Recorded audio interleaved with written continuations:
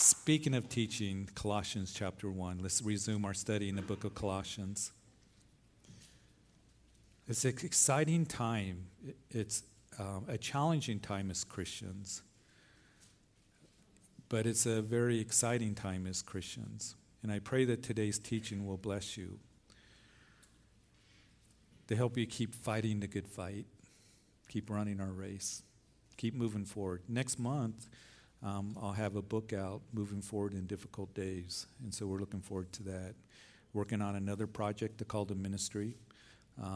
There's a lot to do, so join us in ministering to this dark, dark world. We'd love to have you, join us in ministry in different areas of ministry, children's ministry, nursery, coffee shop. There's so much to do, and I just want to encourage you, and I pray today's teaching will encourage you as we find ourselves in Colossians chapter 1. Now, keep in mind, as we have been out of our Colossians study for the last couple weeks, that we saw in the opening statement of Paul as he begins to address the Christians of Colossae in Asia Minor. He had never visited the church personally. There's no record of the apostle being in Colossae. But he knew the Christians there, and he knew of the church. He says, you guys are faithful brethren. They were known for their love, and they were doing well in a lot of ways, but also there was a threat that had come into the church, and that was false doctrine. And as we have discussed, the Gnostics were coming in, and they were denying the deity of Jesus Christ, the preeminence of Jesus Christ, the sufficiency of Jesus Christ in the Word of God. So that was all being challenged. So Paul is establishing them once again in truth. And before we move on, let's pray as Lord, we want to be established in truth, because there's a lot of voices that are out there that can confuse us or cause us to be out of, Lord, living in your truth and trusting you. And it's even in the church. Lord, we see these powerful words given to us. And they're your words in this chapter. That you have preeminence over all things. You created all things. It's all held together by you. So I pray that this morning that you would touch our hearts as we open up our ears to hear from you, and soften our hearts to take your word and plant it in our hearts that it may take root there and bear fruit in our lives. So I thank you that we are here. Help us to be settled and to be attentive to the things that you desire to say through your word. In Jesus' name, amen.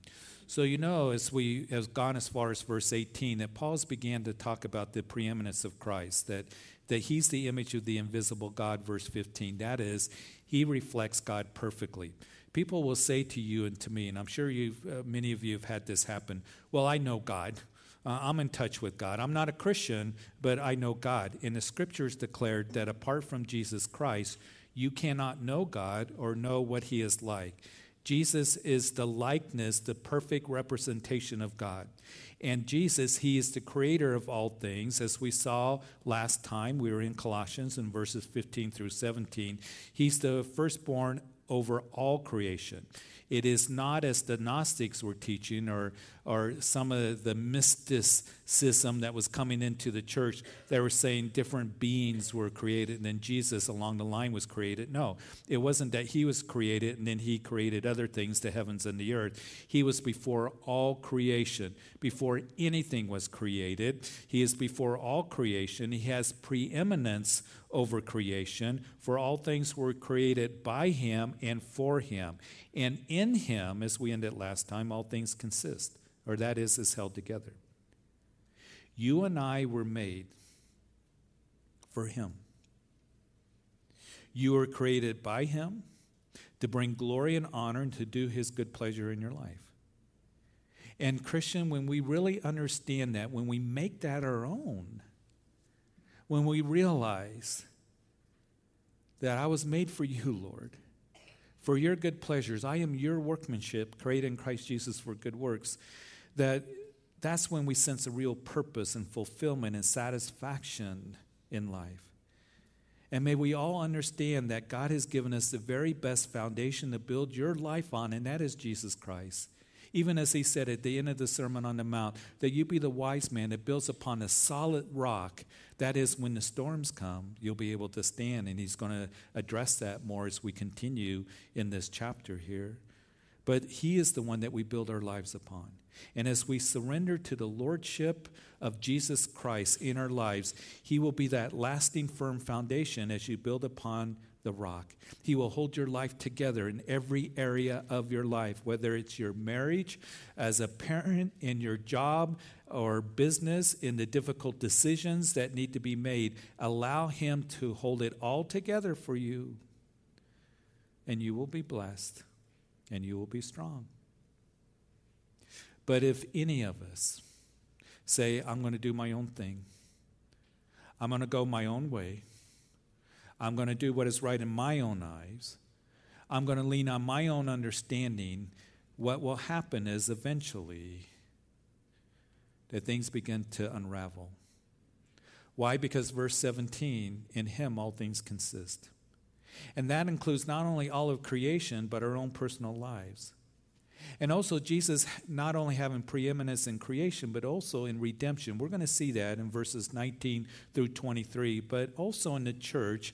As we begin to read in verse 18, Paul making mention of that as well, we read that he is the head of the body, the church, who is the beginning, the firstborn from the dead, that in all things he may have the preeminence. Jesus is the head of the church. Jesus has supremacy to all things, including the church, the body. Now, we know that the church is not a building. The church is made up of believers in Christ, in the Gospels, called the body of Christ. Believers in the Lord Jesus Christ coming together as one body, as one church. Jesus is the head. And all churches who name the name of Jesus, who stand firmly on the gospel, all ministries, all missions, all gathering of believers, Jesus is the head. And we are to be under the leadership and the headship and direction and guidance and submission of Christ. And what has been created in the Spirit should continue to be one that we continue being submitted to him, to Christ. And it would be the Galatian churches that were warned by Paul. You might remember, what has begun in the Spirit, you're going to now try to perfect in the flesh. You see, what can be a temptation for ministries, what can be a temptation for the church or churches, is to focus on programs, to focus on marketing. That's the pressure that is put to us. Fleshly things that really don't have a lot to do with Christ. And I'm not saying that all churches are that way, but I think that's a trend. I think more and more are looking to man's way, how to grow the church, and having this striving and wanting to put on a show or be as dynamic as possible rather than what really pleases the one who is the head of the church, and that is Jesus, and be led by the Spirit of God. Let him direct us, empower us in the things of the gospel, for us to serve him so that the church is edified and the gospel goes out to a world that desperately needs it. Verse 18 again, he's the head of the body, the church, who is the beginning of the firstborn of the dead. Now, what does that mean to us? Paul would write in 1 Corinthians chapter 15, verse 20, Christ is risen from the dead and has become the first fruits of those who have fallen asleep. And what Paul is referring to in 1 Corinthians 15 and also here in Colossians chapter 1, verse 18 is this, that Jesus was first to resurrect, never to die again. He was the first to bodily resurrect. Now remember, the resurrection speaks of our bodies being dead and is resurrected to new heavenly bodies. Keep in mind, because people get confused about this, I get called all the time on the radio on this. And Paul would bring clarity to us in 1 Corinthians chapter 5. He said to be absent from the body is to be present with the Lord.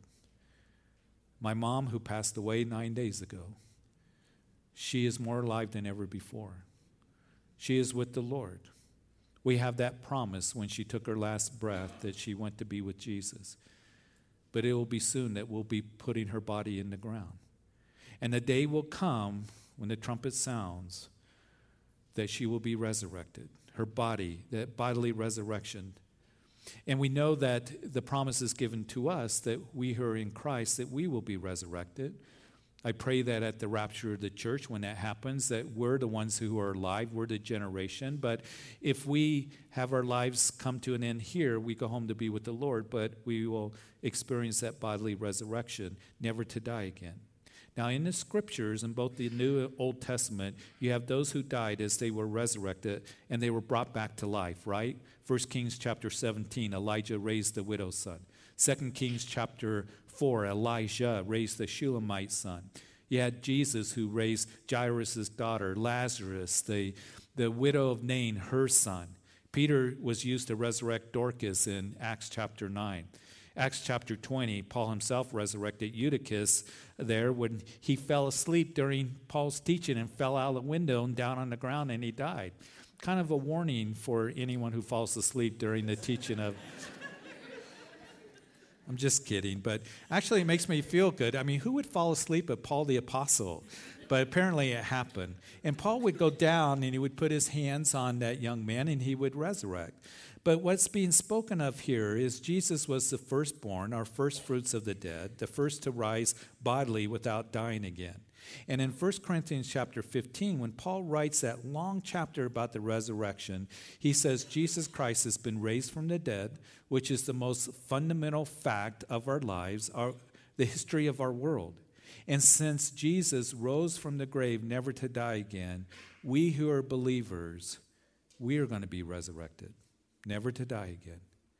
And again, the resurrection is talking about our bodies being resurrected so that we have that new cholesterol bodies, new heavenly bodies.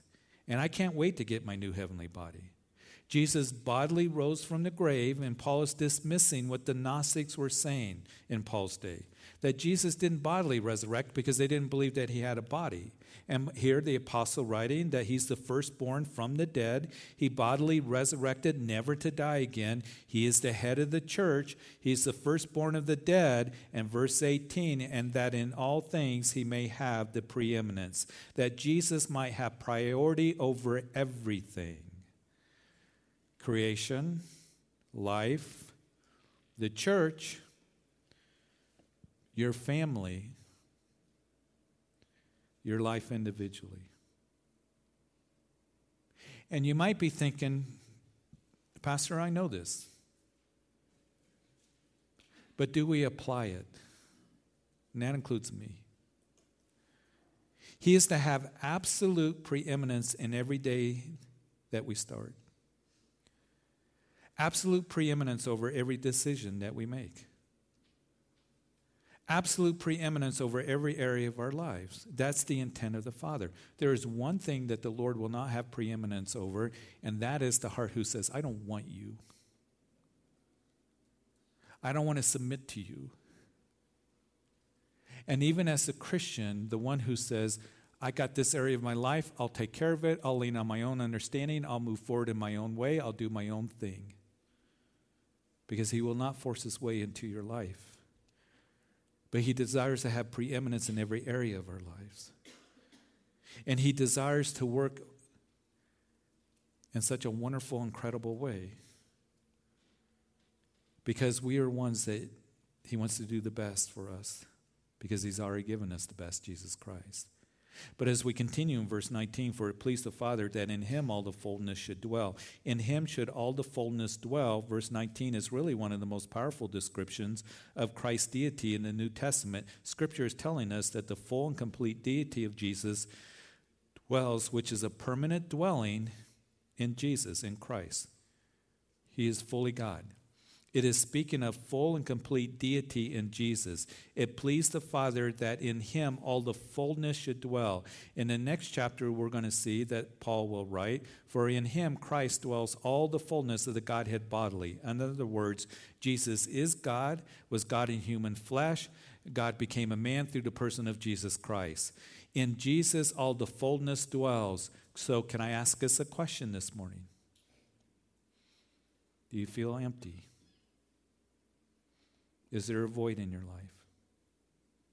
The problem can be for any of us is that instead of being full of Jesus, we can be so full of the world, or we can be so full of ourselves. And Jesus comes on the scene and he says, here's the key to life, and that is that you die. You die to self and you follow me. And that's what we've been talking about in this section of Colossians is this: in everything, just let Jesus have preeminence and priority. You love him, you live for him, and as you do that every day and each day, you will be fulfilled. Because it's in him, and it is from him, that we will have true lasting joy and peace. We will have a peace that rules in our hearts, and satisfaction and fulfillment. You see, it's Jesus. Don't try to complicate it. It's him. It's all centered around him. It's all held together by him. It all points to him. And it was all created for him. It's all Jesus. And people will never be fulfilled or satisfied or have a fullness of joy in their lives if they're not submitted and committed to him. If he doesn't have priority in our lives, wherever we go and whatever we do.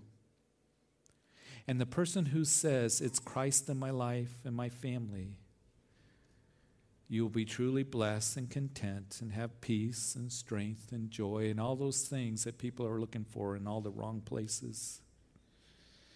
You'll find fulfillment in life, and you will not find it in this world. If you look for it in this world, in the world's philosophy, in the world's ways, you're going to end up being blue and depressed and wondering what is really the purpose of life. And why is there this void in my life? Why am I so empty? Because you're not living life the way it was meant to be. You were created by him. You were created for him. And he holds all things together, and that includes our individual lives. And it is in him dwells all the fullness. So everything that we need to be full and satisfied, it is from Jesus. There's nothing else, and there's no one else. Amen? Well, verse 20. And by him to reconcile all things to himself, by him, whether things on earth or things in heaven, having made peace through the blood of his cross.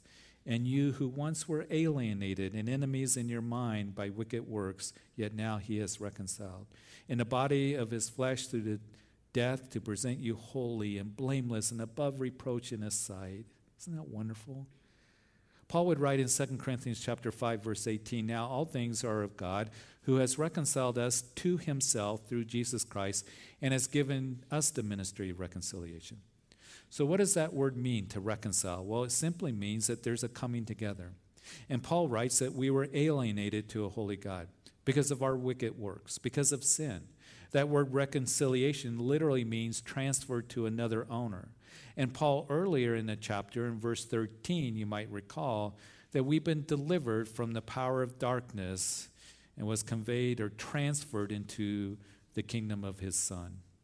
Now, the world loves the concept. You talk to people, we see it all around us. The philosophy, the embracing of man is good, the inherent goodness of man, and there are many roads that lead to God. Those are popular opinions and teachings of the day, but nowhere to be supported in the scriptures. Matter of fact, we know that Jesus said, I am the way. Not just a way, but I am the way, the truth, and the life. No one comes to the Father except through me. We know that Jesus said, narrow is the road that leads to life, and there are few that find it, and broad is the way that leads to destruction. Because of our sin, we were alienated, separated from God. And Jesus, that's why he came. He went to the cross and made atonement for our sins. And as we come in faith, we have peace with God, reconciliation with the Father through the cross of Jesus. Now remember, when we talk about reconciliation, a coming together to the Father, note that we are reconciled to God, not that God is reconciled to people. It was man that left God. It was us that rebelled against God and needs to be brought back to him. God has reconciled us to himself, verse 20, and that is what makes Christianity so unique as you look at all other religions. Whether it's Islam or Buddhism or Hinduism or Eastern mysticism or New Age thought and philosophy, whatever it might be, they say this is what you have to do, and if you do it, then you can be reconciled to God. You can have the Christ consciousness in you. You can reach nirvana, whatever it might be that they teach. Only Christianity uniquely says and truly says you are reconciled to God, the one who created all and created you and me because of what he did in sending his son to die on a cross for you and for me. And now as we embrace that and have the promise of eternal life, and we've been reconciled to the Father, as we come to Christ, we have forgiveness of sin, the hope of eternal life, reconciliation with the Father. Now we have the ministry of reconciliation. That is, we get to tell others that Jesus Christ died for your sins. And there is forgiveness and salvation possible through Jesus because he has reconciled us to the Father. And in this reconciliation that we now have because of Jesus' death on the cross, we're no longer alienated or separate from God as we come to Jesus in faith. We're no longer at war with him. Some Christians I talk to, I feel like I'm still warring with him. I still separate from him. No, you have reconciliation in the finished work of the cross. Our sins have been washed away, possible by Jesus' death. And then Paul continues in verse 22, to present you holy and blameless and above reproach in his sight. That's such an incredible verse. It's wonderful. Now, Jude would write something in his little epistle right before the book of Revelation in verse 24, writing, now to him who is able to keep you from stumbling and to present you faultless before the presence of his glory with exceeding joy. Now, I'll speak for myself. When I look in the mirror, I don't feel very faultless. I don't feel blameless. I know I'm not. I know I fall short. But he has imputed his righteousness to me because of faith. So positionally in Christ, I'm faultless, I'm righteous. It means that we are free from accusation. Now it's Satan who's the accuser of the brethren. He accuses us day and night, Revelation chapter 12. You're no good, God doesn't love you, he's not going to forgive you, you're a spiritual waste. Just give up. Don't read your Bible, don't pray, don't go to church, whatever it might be. He's the accuser of the brethren. He just continually accuses us. And Jesus, he's our advocate according to 1 John chapter 2. Jesus has clothed me with his righteousness and died for all of my sins. And when we go home to be with him, we will be presented faultless before his presence with exceeding joy. The Father and the Son are going to rejoice over you. Isn't that incredible? Because of what Jesus Christ has done. So don't let the enemy rip you off in the joy of your salvation. And in verse 23, if indeed you continue in the faith, grounded and steadfast, and are not moved away from the hope of the gospel which you heard, which was preached to every creature under heaven, of which I, Paul, became a minister. You have reconciliation with the Father because of Jesus' bodily death on the cross. You are positionally in Christ righteous. You'll be presented before the Father holy, blameless, and above reproach in his sight, if indeed you continue in the faith. Interesting that the word here, as it says, persists, as we're the ones to be grounded. We're to be steadfast. It means to persist. Now remember, it was the Colossians heretics that were trying to keep them from the hope of the gospel, the truth of the gospel. Paul says, continue in the faith in what Jesus has done for you on Calvary's cross, the person of Jesus Christ, the preeminence of Jesus, all these things that Paul has been writing about in the previous verses. Continue in the faith. Do not be moved away from the hope of the gospel. Paul, at the end of his life, would write in 2 Timothy chapter 4 that the time of my departure is at hand. For I have fought the good fight. I have finished the race. I have kept the faith. Paul will say in the next chapter, just as you've received Christ Jesus, the Lord, so walk in him. You've received him by faith, continue in that faith. Continue to abide in him, to live in his love. Paul says grounded and steadfast. That word grounded means to be established. It's like a building that's on a firm foundation. It's like when we go to the mountains and we see bighorn sheep. You see them on the rocks up there on the hillsides. They're grounded, steadfast. Again, realize that we are able to build on the best and most wonderful life, a life of blessing, and to experience that abundant life that he has for you and me, because God has given us the very best foundation to build upon. The rock, Jesus Christ. Our foundation, Jesus and Calvary's cross. So that we can be established and grounded, because he is the foundation of our lives, even as Jesus said, that you be the one to build upon me. So what is Paul telling us? What we are reading in this chapter, stay grounded in Jesus, stay close to him. And as you do, when the winds of adversity begin to blow, and the storms come into your life, and they do, you will be able to stand. And be steadfast towards Jesus, we're being exhorted. Again, the word means to plant your feet where you're at and to stay there. You are settled. This is what the word of God says. I believe it because God said it. And as you do that, you will not be moved away from the hope of the gospel. I think that this is really important verse to look at, to consider, to pray through. Because we're being reminded, as Paul again told Timothy in 1 Timothy chapter 4, that in the latter time some will depart from the faith, giving heed to deceiving spirits and doctrines of demons. How there's deception coming more and more into the church. Christians buying into lies and non-biblical doctrine and falling away from the truth of the gospel.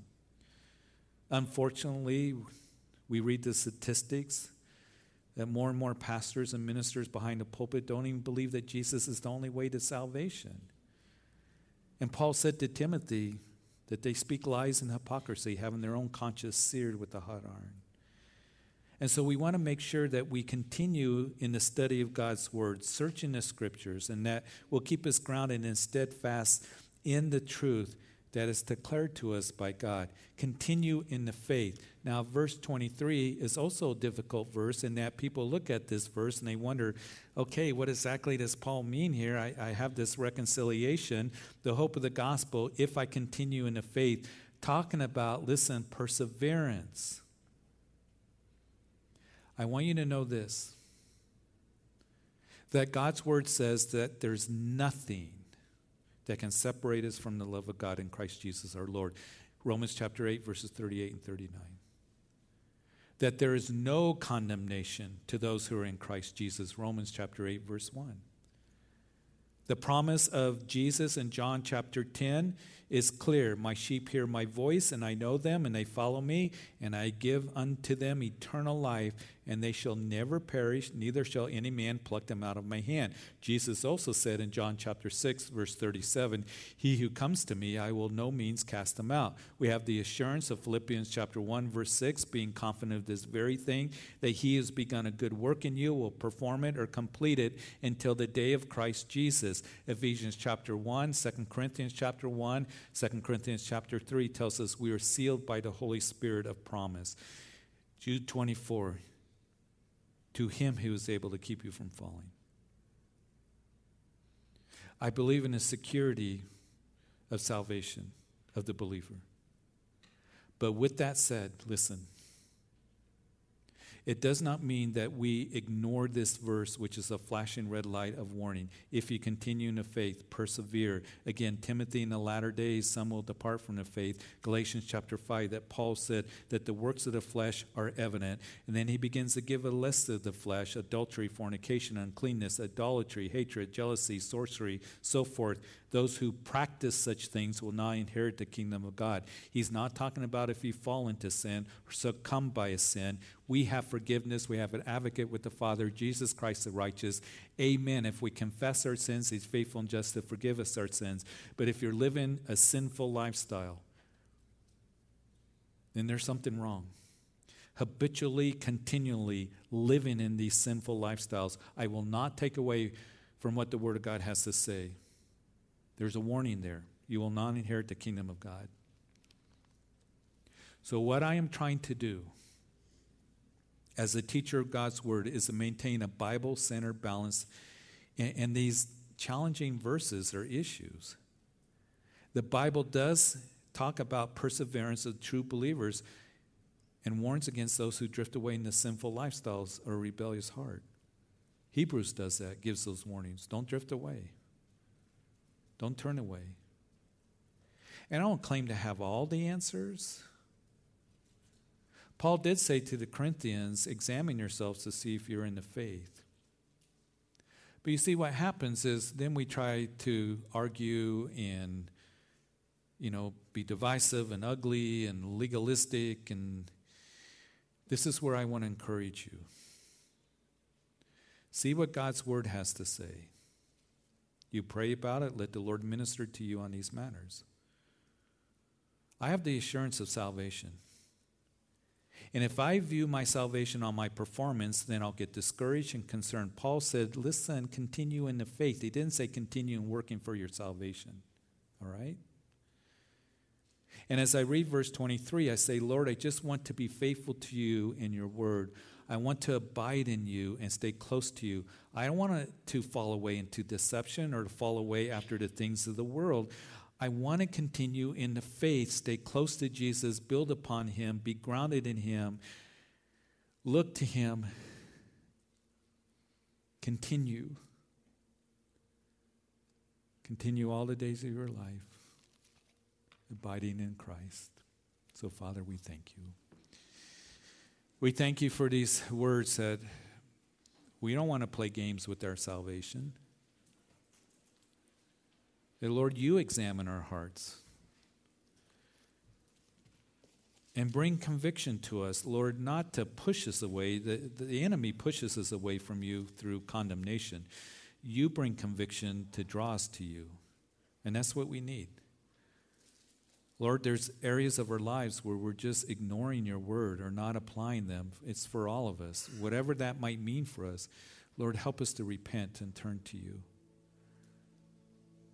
That we can be assured of our salvation, that we belong to you, those of us in faith. We want to continue to trust you and take the word of God and apply it in our lives. Where are we at today, Lord, right now, at this time when we have a few minutes to pray? And for those who are here right now, listen, do business with the Lord. You know there's compromise. You're moving forward in your own ways and own understanding. The Lord has so much for you. He loves you. And He desires for you to build upon Him in every decision, in your family, as a parent, in your job, in everything. To look to Him, to yield to Him, to trust Him, to rest in His love. So Lord, help us to do that. And to do what Paul says, to examine ourselves, see if we're in the faith. You, as David said, search my heart and try me and see if there be any wicked way in me, Lord. We don't want to live after the world, but allow you to be the Lord truly every day, following you, trusting you, looking to you, enjoying you, because we've been reconciled to you, Father, through Jesus Christ, and we have the spirit of adoption where we can cry out, Abba, Father. And I do want to pray right now for anyone who may be here. You never have repented and turned to Jesus. That means change direction and come to Him and realize you're a sinner in need of forgiveness. We've been alienated, separated from God because of sin. That's why Jesus came, because of His love for you. The joy that was set before Him, He went to that cross to die for you specifically. And He took your sins upon Himself, made atonement, rose from the grave. And He's alive, and He says, come, believe in me. You can't save yourself. It's a free gift. It comes by faith. Trusting in what He has done for you and that He's alive and that He is truly Lord. He proved it by rising from the grave. And you can do that right now. Today is the day of salvation. To pray, Jesus, I come to you and I ask you, forgive me of my sins. I believe you died on the cross for me. Forgive me. And I know that you are Lord of all. I ask that you be my personal Lord. And I know that you're my Savior. And I thank you for hearing my prayer and bringing me from the darkness into your marvelous light, and this new beginning and bringing me to the family of God and reconciling me to the Father. Help me to just continue to know you and walk with you, to abide in you in this new venture of faith. In Jesus' name, amen.